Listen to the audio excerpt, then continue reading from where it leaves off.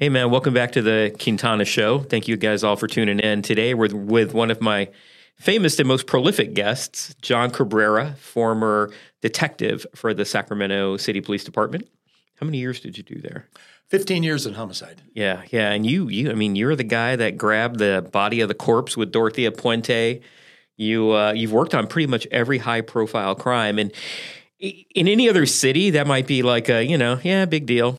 We're talking about Sacramento. And as you and I have discussed many, many times, Northern California, for whatever reason, has been kind of the hub of some of the most notorious criminals.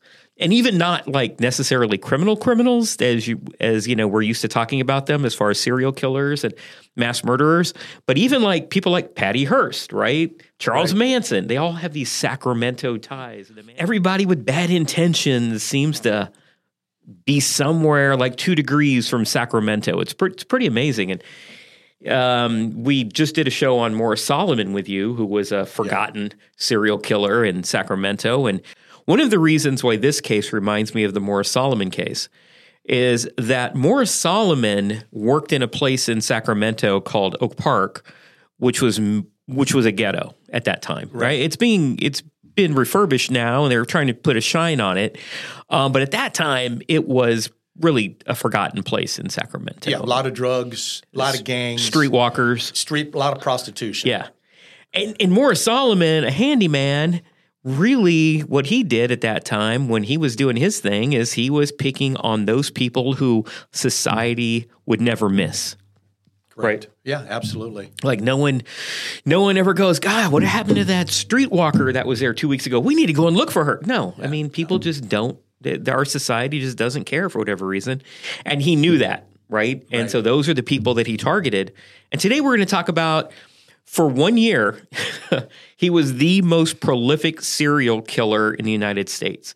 And his name was Juan Corona. And he originally came to Sacramento from Jalisco, down in Mexico, and then worked his way up to where his brother Natividad was, up in the Yuba City, Marysville area. And he was a labor contractor. And a labor contractor is a person that, you're hired by the rancher or the farmer, and he says, hey, we're going to be picking X today. I need 15 people. And your labor contractor goes out with a truck, and he goes to a place where folks who want to work gather. Right? And he goes, we need 15 people. We're going to be picking peaches. Who wants to go? Right? And that's what he does.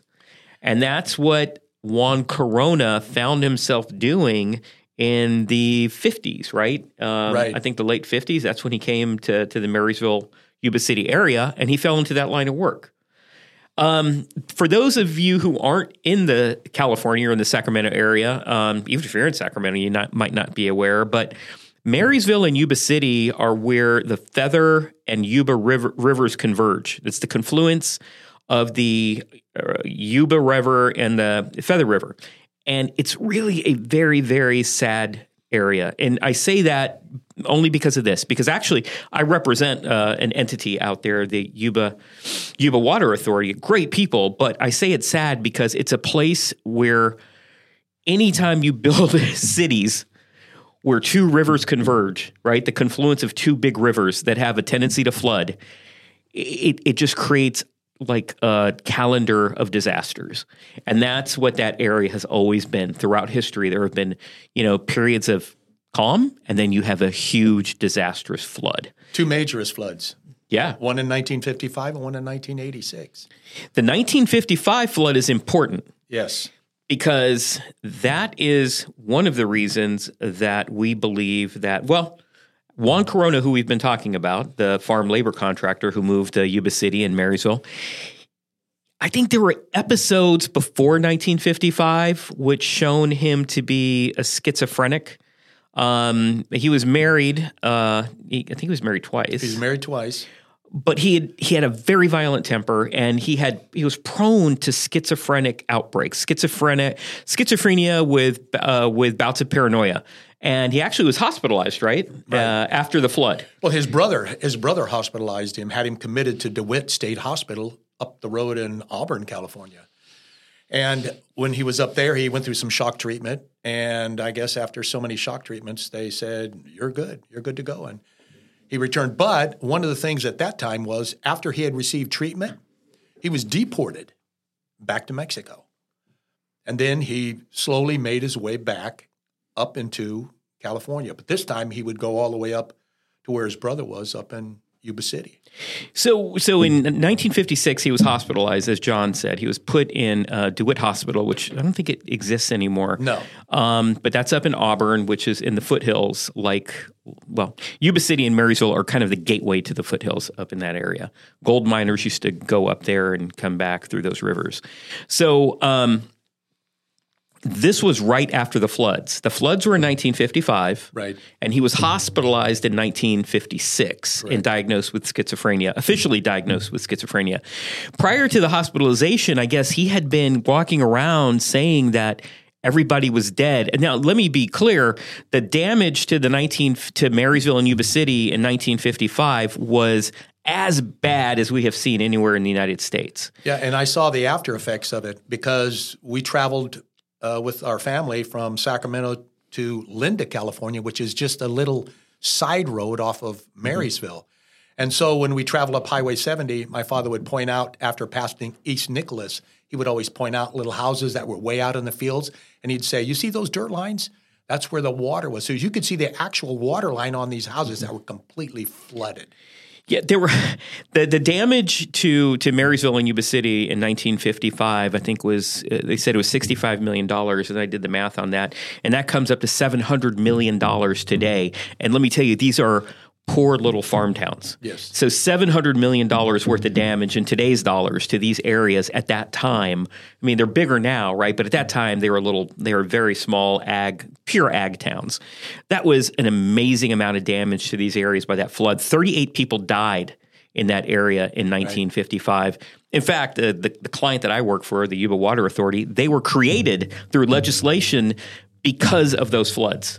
They said, enough of this, we need to tame these rivers, and they built a beautiful reservoir up the rivers.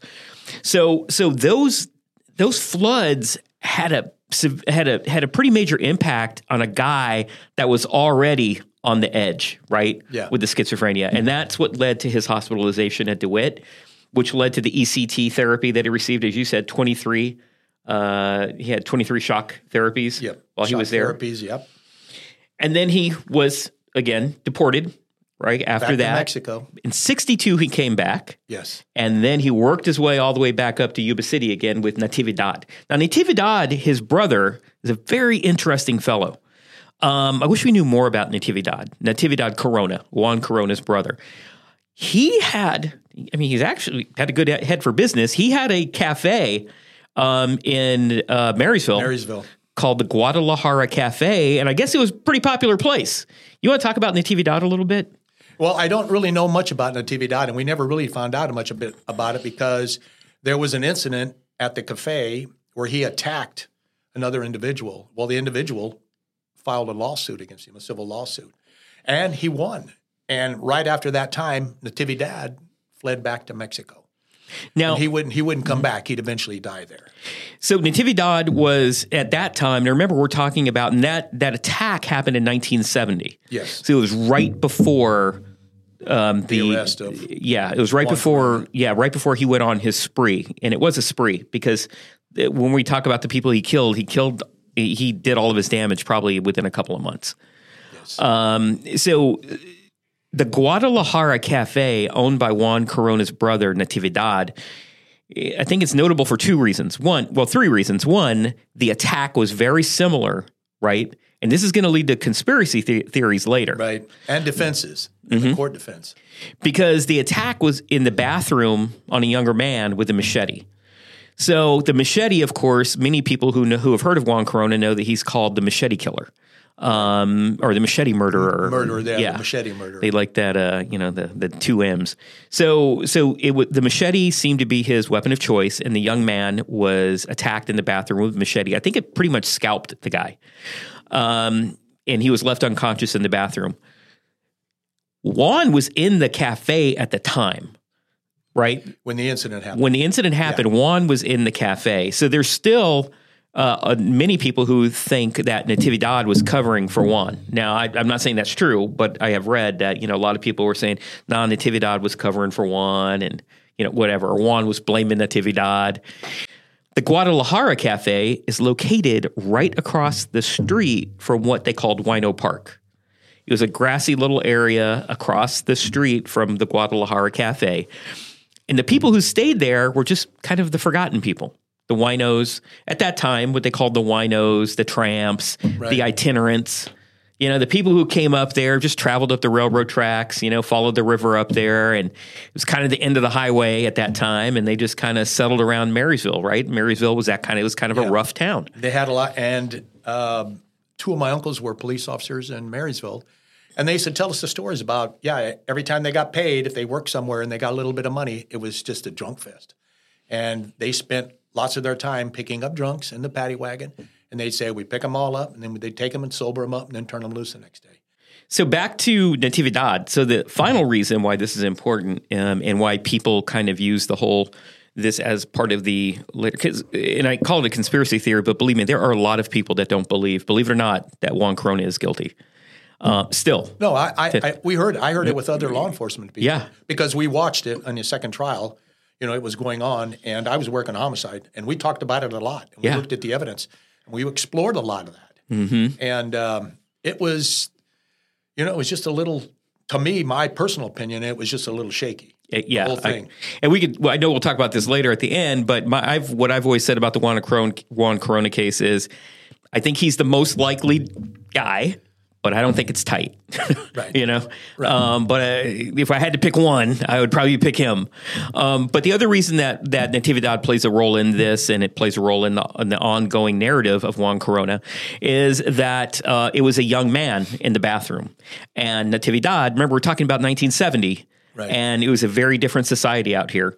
And Natividad was an open homosexual at the time. He was an open gay man at a time when that just wasn't really done. Even in California in 1970, it was very rare. And especially in those cities. That's right. In those towns. In a deep ag town. That was extremely frowned upon. That's right. And so this will come back into the story later when we talk about the victims, but just remember that now, that Natividad, right, it was a bathroom, it was a young man. And so all of this is kind of playing together. They go to court.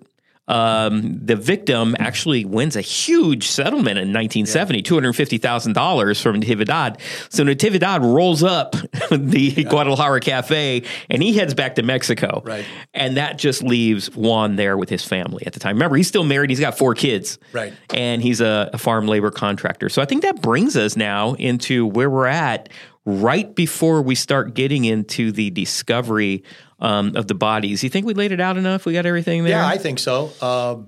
Just to go back briefly and talk in 1955 after the flood, some believe that schizophrenic behavior came about when he had told family members, who later would tell attorneys who would be defending him, that Juan believed that the people that he was seeing were ghosts. And in today's genre, they would be called zombies.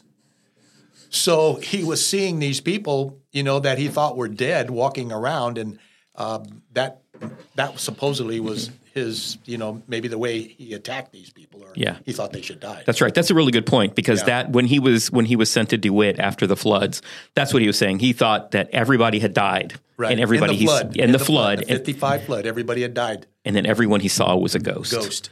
So he was hospitalized one more time for schizophrenia in 1970. Uh-huh. That was around right before the attack on the young man in the bathroom at the Guadalajara Cafe. Natividad splits to Mexico, and less than a year later, in May of 1971, farmer is inspecting his peach orchard, and he sees a hole. Right? You want to take it from there? Yeah. Well, what happens is the farmer on the ranch, he goes out. And this was, I believe, the Sullivan Ranch in Yuba City. That's right. And the farmer goes out and he sees this freshly dug hole on one day. So he apparently doesn't think, there's a hole there. He comes back the next day, and it's covered with loosely thrown dirt. And so right away he thinks there's something up here. And he calls the authorities. They come there. They do a little digging. lo and behold, they find a body. And they see what the condition of the body in. And this is a body that's been hacked, and it has no head. And that was the first victim they found. Now, they found a couple of meat receipts, right, with Juan Corona's name on them? They had some deposit slips, bank deposit slips, and some other receipts that they'd found.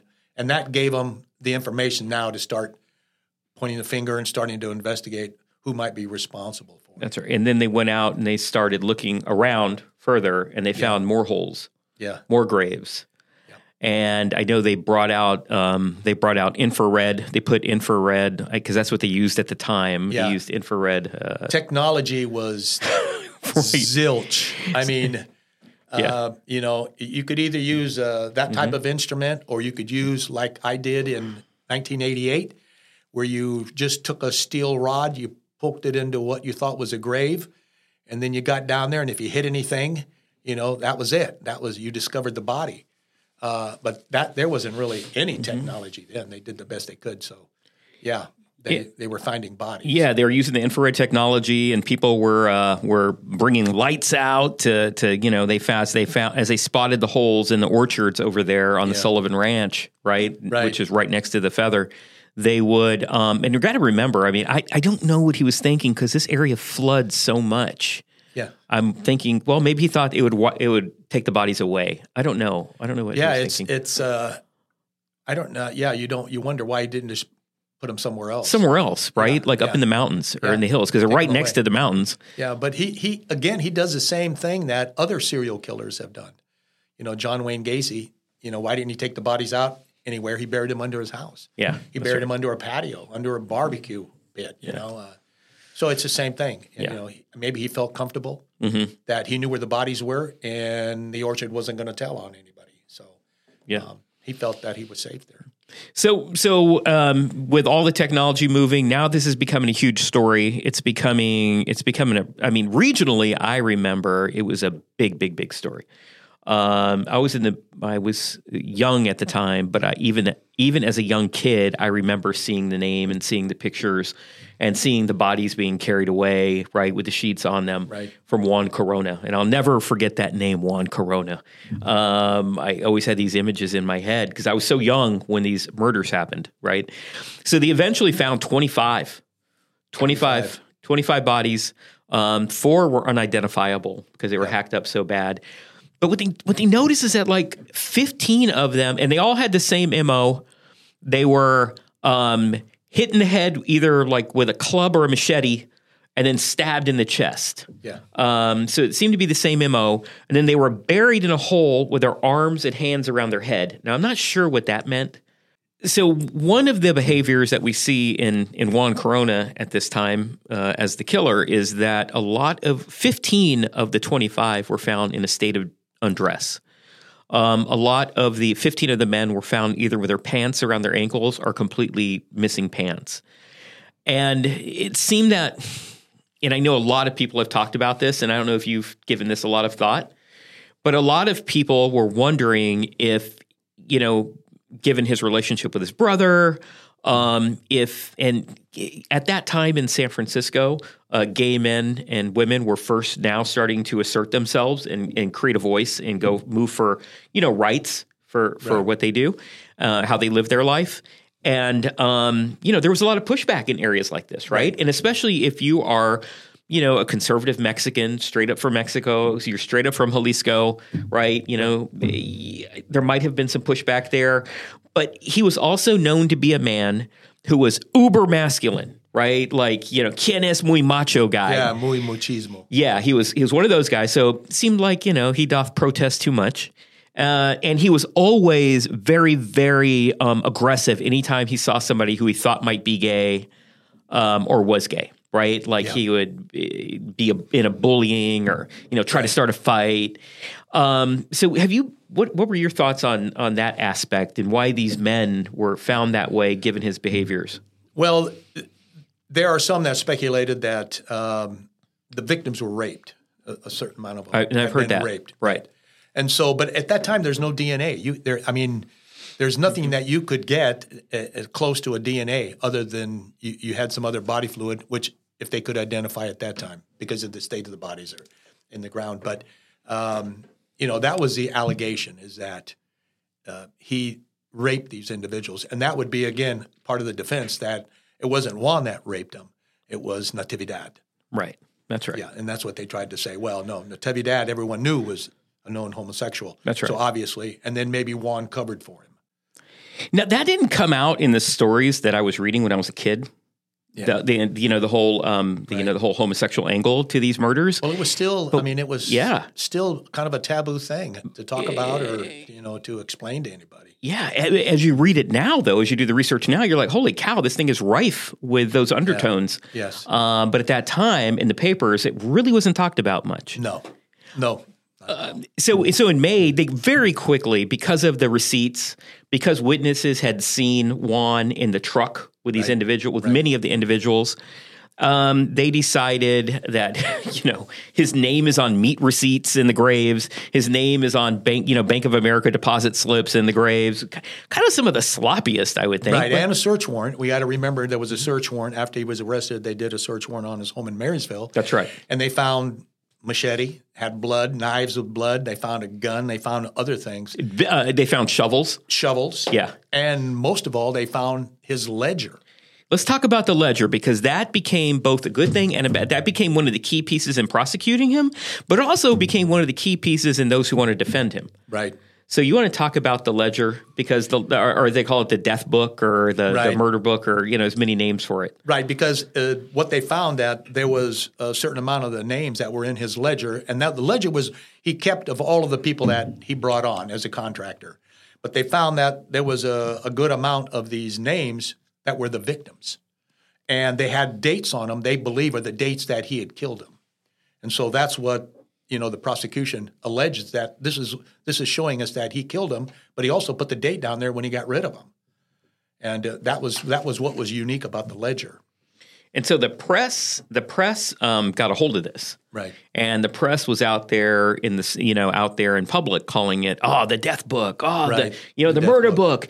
And I think his defense, really hooked onto that, saying, well, look, there's no way this guy can get a fair trial. I mean, but overlooking the fact that they did find shovels, they found a bloody club, they found a bloody machete, clothing. They found bloody clothing. Yeah, and again, you got to look at the technology. They just couldn't take the clothing and run DNA like they could today in a matter of minutes, if need be, and get some results. I mean, there was nothing. You could type blood. You could type blood and say this is what type of blood it was, or if it was from a human or an animal. You could do that, but at that time, beyond that, it was very little. So, do we know if they were assaulted? Because I've heard people say that they were, these victims were assaulted, but it's not really clear. And as you said, there was no DNA at the time, and a lot of the bodies were so hacked up and decomposed. What are your thoughts on that? I think it's probably through the autopsy that the pathologist, with the examination, believed that they had, possibly been raped. There must have been something. Visual that they could make the determination. But there was nothing, I could never find or read anything clear about it, other than if you read the specific pathology report. Other than that, it was just a lot of speculation of what had happened. So before we get to the trial, I think one of the things that's most interesting, and I did touch on it a little bit in the beginning, is that Juan Corona from Mexico, he only would work as a farm labor contractor with green-carded Mexicans. Everyone that he hired, for those people that hired him as a labor contractor, were green-carded Mexicans. Interesting, all of his victims were white. So, and not only that, I think as we mentioned before, they were itinerant. No one would miss them. Most of them, and I'm not saying this to judge them, but it's just what it was. Most of them were known to be, alcoholics at that time. They would call them winos, and pretty much homeless at the time, right? And they hung out in the park. So it makes one believe that Juan never had any intent of using them for labor. That he used the farm labor, if he was the killer, that he used the farm labor contractor bit as a ruse to get them somewhere, get them alone, and then attack and kill them. Yeah, I mean, there wasn't really any, even to this day, that I can recall, there isn't any real clear motive.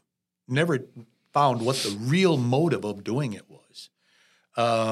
Because he denied everything, of course, until 2011 when he comes out in a parole hearing in 2011 and he says that, he killed them because they were winos and they were trespassing on his property. But that was the only time he would say that, and he would later recant that statement. Yeah, and there are many who say that he had dementia at the time. Right, he was already suffering some kind of all kinds of different mental problems. So the other thing to note is that when he decided to do this, he really leaned into it because of the 25 folks, I think all of these were traced to be in a matter of like 2 months. Right. In those first couple of months of 1970. Yeah, I mean, you got to wonder what set him off. What set him off that he just started, boom, he was just going head over heels killing these people.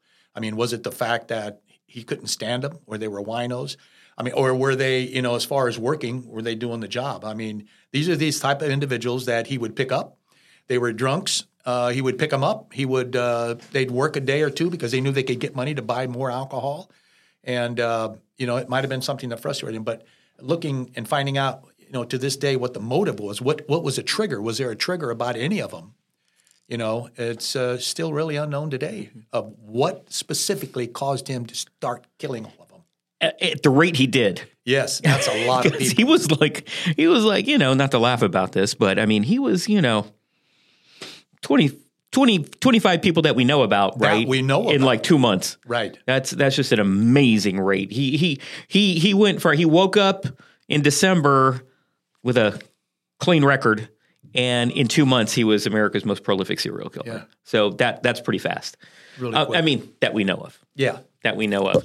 So, I mean, before we get into the trial, as we were moving into this trial, because this trial is just as big a star of the show, honestly, as the beginning. Yeah. Because this was a very long trial and a very controversial trial.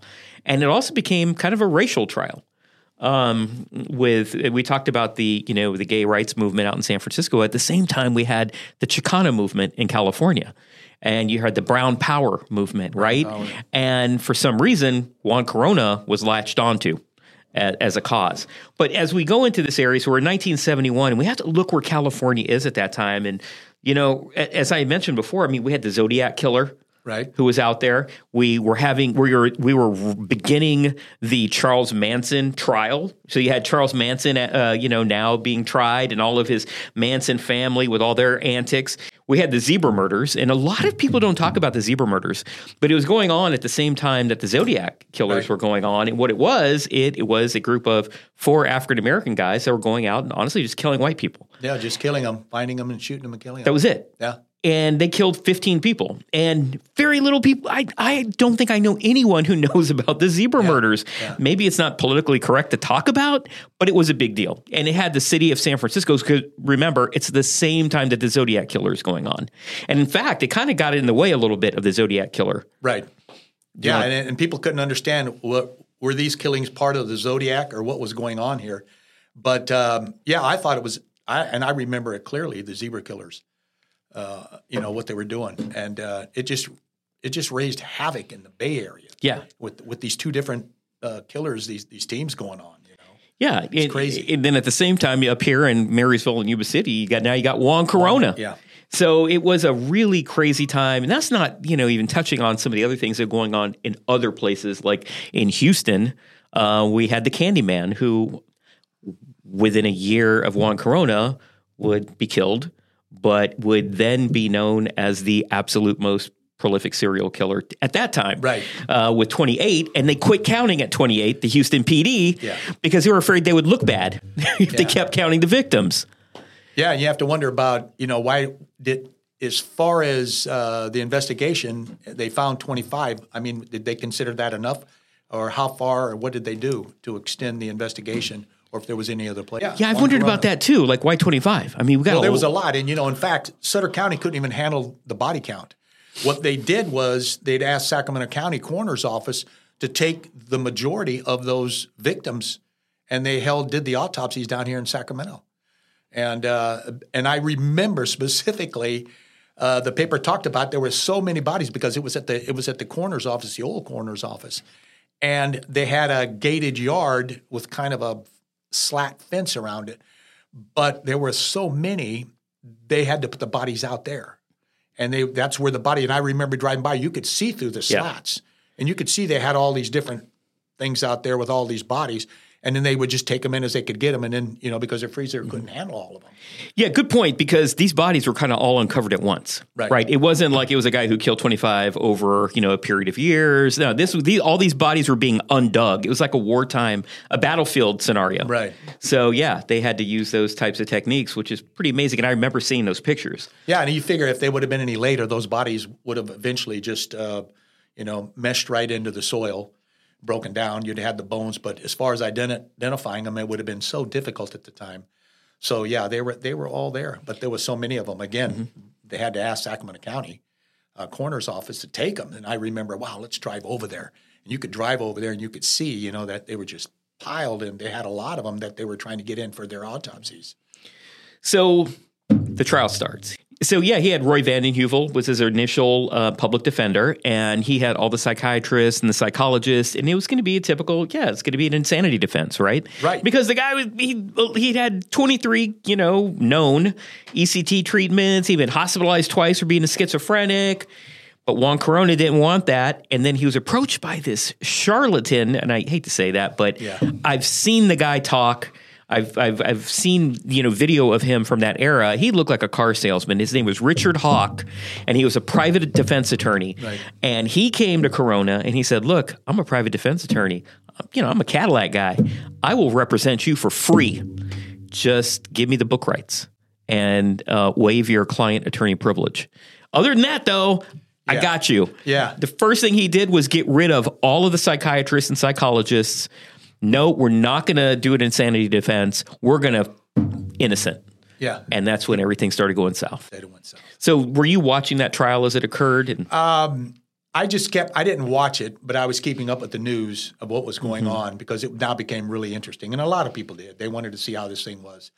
But, even I thought, gosh, at that time, here you have somebody that's just killed 25 people he's being tried for, and he's schizophrenic. He has his background.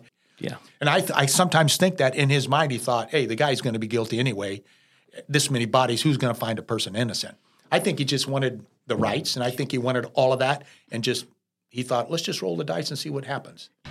My opinion is they don't have any evidence in the case really worth any serious consideration at all. I'll be very surprised at the end of the trial that if they have, I'd be very surprised they got 2 votes. The prosecution got 2 votes. I expect at least 10. And I think if they could hang the jury, it'd be a major victory for him. Yeah, and so Richard Hogg did. He rolled the dice. Yeah. Unfortunately, it was, Juan's dice. Yeah. And a year later, after the trial actually, began, it was moved to Solano County, which, as funny as the world may be, I also did a internship with that DA's office. But they had a different courtroom by the time I got there. We were across the street in a new building. But they moved to the Solano County courtroom because it was a bigger facility, and there was a ton of media on this. The entire nation, had their cameras focused on the Juan Corona case. And what made it a good place to be is that he'd had some medical issues. He told him he was having heart trouble and a lot of stuff like that. So that move down there made it easier because Vacaville Correctional Facility was there, and they have the medical services that they offer there. So it was easy to keep him there if any medical stuff was needed. And then he was right there in Solano County to go to trial. So it kind of fit what they needed at the time. And so this is where you see the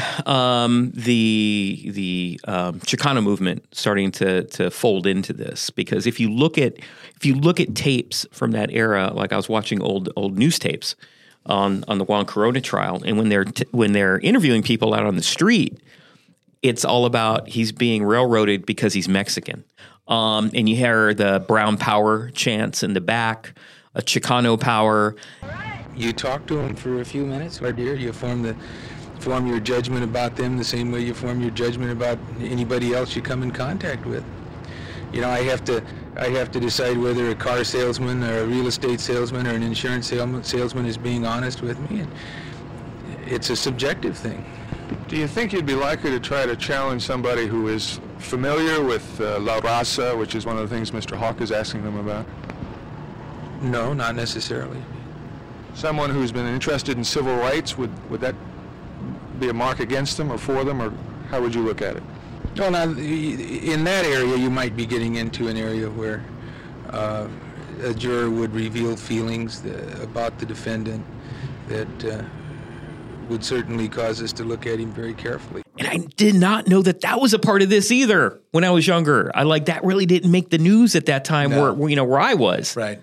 But if you're watching some of the raw feed on these newscasts, you see it all over the place. Brown power, Chicano power, you're railroading the Mexican because he was from Mexico. And actually, one of his brothers came all the way up, right, and was trying to get into the courtroom, and the judge wouldn't let him in the courtroom. My name is Pedro Corona. I just come from a long ways to see the trial to my brother, and I don't understand why the judge give us those orders to don't go in, because he are the crooked, he don't are the man, because he changed his mind when my brother supposed to go and bail out, and he changed his mind.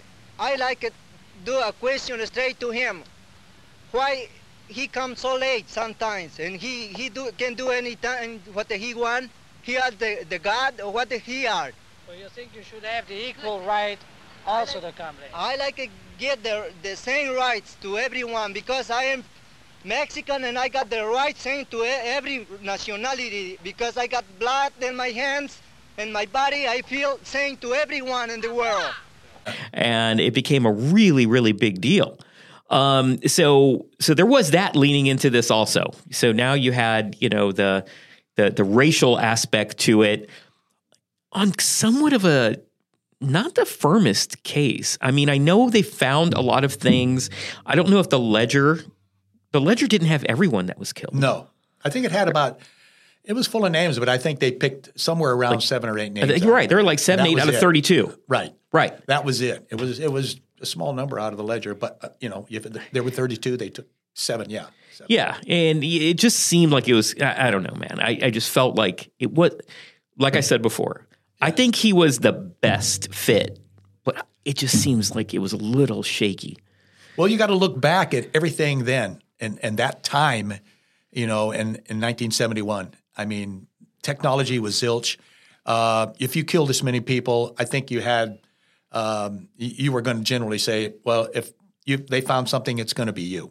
So I just felt that they just looked at whatever evidence there was, and they made up their minds, and they were going to find him guilty. Yeah, there was definitely, from what I've read, there was no sign that they ever investigated anybody else. No, other than Juan Corona. Right. Other than his brother in the second trial, that.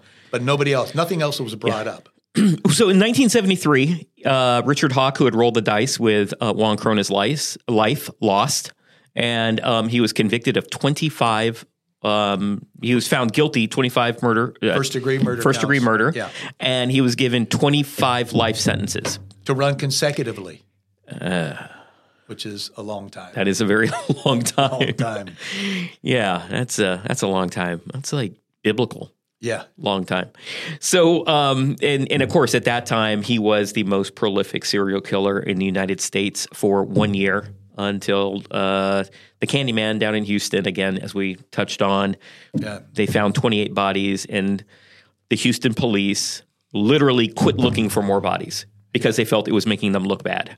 I believe that was Dory, wasn't it? Coral. Coral. Okay. Yeah.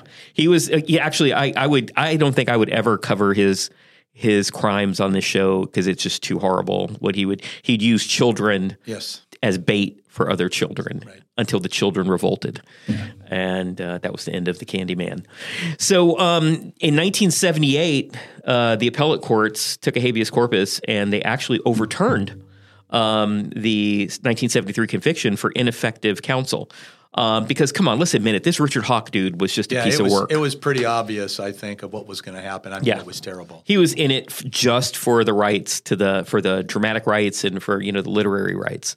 And in the second case, right, in 1978, that began after the overturn in 1978, and he was given a new trial, remained in prison, though. Right. This is when they started going after his brother. Right. This is when they started in the second trial, right. They went after, they went for that idea that it was Natividad that did this. And they used all of those points that we've just talked about. He was a known homosexual. He attacked Mr. Raya down at the restaurant, and all these things. And that's what they were trying to say. You know, the allegations of the victims had been raped and how they had found them. And so they used that. They started to build that defense. And you really have to think about it. You know, his brother flees. And why did he flee? Did he flee because he was going to get rolled up on a civil liability suit, you know, in which the guy won? I mean, what you have to look at, what was the motivation? And nobody ever pursued him. And before they even thought about it, he was dead.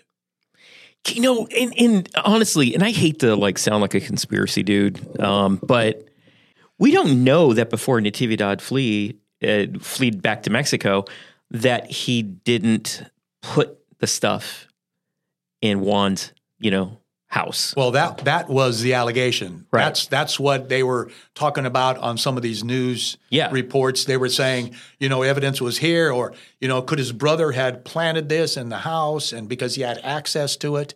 And so, again, there was a lot of those things that you have to go, but we were, the defense could never never had the opportunity to ever talk to Natividad. I mean, that would have been he was dead. He was dead. He was dead. He died years after that, before that in the second trial. But for them to be able to talk to him, or initially had been able to talk to him in the first trial, they could have got somewhere, or at least something. But, what the prosecution, their position was, hey, wait a minute, we looked at these bodies and Natividad wasn't even in Marysville. He'd been gone. That's the best point. That was huge. Yes, that's the best point. They were able to show and say that he wasn't there. During all of this killing going on, Natividad was GOA. Yeah, he had fled. He had gone. So they put a lot of weight on that it was impossible for Natividad to do it because, he was gone. And, of course, that left Juan holding the bag, Now, could there have been like a brother and brother team? I don't know. I don't know if he covered for his brother, since his brother was the one that actually brought him up. Yeah. His brother had the money. done a lot. Right. He had the, and you got to remember, Juan Corona was not an American citizen. The first time he came over, he's working and doing all the migrant work. He doesn't even have a green card. And then, of course, he gets shock treatment later on. And after that, in 1956, they ship him back because they're like, hey, you got to go back. They ship him back. But the second time he comes back, he gets a green card. But he's never becomes a naturalized citizen. Never. And, I don't know if that played a part in it or not. I don't know. I mean, if people cared one way or the other what happened to him or whatever. Mm-hmm. But, it was interesting to see, how he had come in. But Natividad played a real instrumental part in bringing his brother up, getting him situated, getting him to get into the farm contracting business with these ranchers. And, you never know. You never know. It could have been a tag team, Maybe his brother did one thing with him and then Juan finished him off. Yeah. As I've researched this case more, I wish there were more meat on the bone. Right. Again, I think he's the most likely, but I wish there were more meat on the bone, honestly. I would too. I mean, as a former homicide detective, you'd want a lot more to work with, but that would be now. Then you had very little to work with, You just looked at what you had, and then you just went to a jury and said, hey, here's what we have. And, of course, they all said, hey, guilty, They did. For them, it seemed like he was the guy. Kind of funny, I've always wondered where Natividad's cafe was. I was like, I wonder whatever happened to the downtown Marysville. Yeah, now it's still there. Yeah. It's the Silver Dollar. Yeah. And I've actually eaten there a couple of times with my client. And I'm always wondering, I wonder if people know that this was owned by the brother of a serial killer and, I don't know, maybe a serial killer himself. Yeah. I have no idea if the people there eating there know about the history of that joint. Probably if you went up there now, you wouldn't. I don't think a lot of people even know what went on in 1971 as far as stuff like that. Now, maybe in Yuba City, maybe a little bit different because, of course, that's where the ranches were located. Mm-hmm. But I think a lot of today's local government want to quickly dispel a lot of that stuff, and they don't want any connection to it. So they don't talk about it. They don't bring it up. They have no festivities. They don't do anything. It was something that happened then, and this is now. Well, the Silver Dollar, Natividad Corona's old Guadalajara Cafe, is now one of the kind of coolest places to hang out in downtown Marysville. If you go there, it's in the old town, right across from that little grassy area, still there. And nobody knows. So Juan ended up getting reconvicted of all the crimes and ended up spending the rest of his life in prison. As you said, in 1978, I think it was 1978, or was it 1982, when he confessed to the Mexican consulate that he killed, that he was the murderer. I want to say 1982. Okay. That he confessed. Yeah, he confessed. I think it was 78, 1978. Okay. He confessed to the Mexican consulate that he was the murderer. But again, a lot of people think by that time he had dementia, he had schizophrenia. He was whatever. He later denied that he was just going along with the program. Right. And he said, but I'm crazy, and you can't judge crazy people by your laws. Who knows if that was true or not? Yeah. But an interesting case, Juan Corona.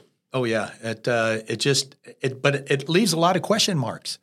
Obviously the jury felt that with the information they had, they convicted him. But looking at it modern day, as a former homicide detective, I look at a lot of the things that I would want to know.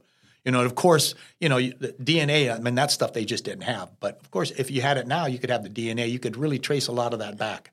But it was very thin. It was a thin evidentiary case, I believe, in my opinion. But they convicted him because once they brought up the brother, I remember back then I thought, oh wow, now okay, that could be a roadblock. Now they got his brother, but they seemed to kind of, go by that. After the jury kind of did, huh? Yeah, they just kind of like, yeah, okay, because the prosecution come up and said, hey, Natividad wasn't here, he took off here, all this, and they convinced the jury that, hey, the guy wasn't here. Juan was here, his brother was in Mexico, and so the jury just figured, well, that's what the prosecution's telling us, so it's got to be the truth. And so they went with it, and it didn't work out. But it was a good move by the defense, his second team. Yeah, the second team was good. And he did take the stand. Juan did take the stand in his defense. Mm-hmm. Yeah, but he was only asked 2 questions. Yeah, and I was surprised that the prosecution didn't make more hay of it. No. But they really didn't. No, they were given a big softball. Maybe they felt they didn't need to. Maybe they felt solid. I kind of think that's what it was, is they weren't going to raise any other issues. They were just going to let him speak, and then I think they felt that they had enough that the jury was going to convict him. And and I've always thought about this, because at that time, at least in 1978 through 82, when his second trial was occurring, his name was his name, right? Right. He was Juan Corona by that time. And I think when you get a jury and they think, oh, I'm a Juan Corona case. I'm on the Juan Corona case. Of course he's guilty. Yeah. He's Juan Corona. Yeah. Right? I can't help but with humans, that comes into play a little bit. Yeah. It's after he was convicted and he went to prison, people still talked about it a lot. But over the years, you could see how it slowly faded. Yeah. And he became actually a forgotten serial killer. Killer or mass murderer. Yeah. And so that's one of the reasons I wanted to do this, John, with you, because I think it's pretty interesting how even in California, where we're right down the road from Marysville and Yuba City where these occurred, and parts of the trial happened all throughout Northern California, but people have really forgotten about this guy. Right. They just have. And I'm not trying to keep his memory alive because he's anybody, right? But I just find that humans are interesting in what we choose to remember and what we choose to forget. I don't even think people remember when he was attacked while he was in prison. He lost his eye. He was stabbed about 32 times in a fight, and he lost his eye. He got his eye poked too. So he lost his eye, and that kind of, I think, really physically set him back. Mm-hmm. But stabbed 32 times, and he survived. Survived. And that's while he was at Vacaville. Yeah, that was before the second trial. Right, before the second trial. That's right. He gets stabbed because it was a bumping incident in the hallway. And by the way, in that case of the bumping incident when he was stabbed 32 times, even in that case, there are allegations that boyfriends were involved. Right. So that continues to be an underlying current of this case. And I wish, I could find out how, much of an influence that played in this, right? Yeah, we'll never know. But when you look at that stabbing incident, and they talk about the people that were involved, and of course they tried them for the assault and all that. But one of them, they had mentioned that one of them was the lover of one of the individuals that was bumped. And so apparently there was some disrespect that Juan had showed to this person. And so you can't help but think, well, what did he say to him? What did he do? If he bumped him, what was said? We'll never know that. So it just leads you to wonder, what it really was. What really went on. There's probably a lot that we really don't know. I agree. Because it just wasn't something that was done at the time. Where now it's like you're so meticulous about everything. Right. But not anymore. And he was a little guy. Yeah. And he was old. Yeah, and I think there was something else there. Yeah. Anyway, the Juan Corona story, again, for a brief period of time, he was America's most notorious serial killer not that long ago and not that far away from where you and I are sitting right now. I hope you've enjoyed the ride. I hope you've enjoyed this story. If you like what you hear, subscribe. And I want to thank you, John Cabrera, again. My pleasure, always. You're one of the best, man. I don't know what we'll talk about next, but let's talk about that. There's plenty of them here that pass through Sacramento. I don't know what it is about Sacramento. I always claim it's the water, so I don't know. But it's for some reason these killers and these people that are involved in these types of murders they're attracted to Sacramento. Here we are. Thank you. We'll see you next time. Hey, if you like what you hear, like and subscribe. It really means a lot, and we would love to have you coming back every week. Thank you.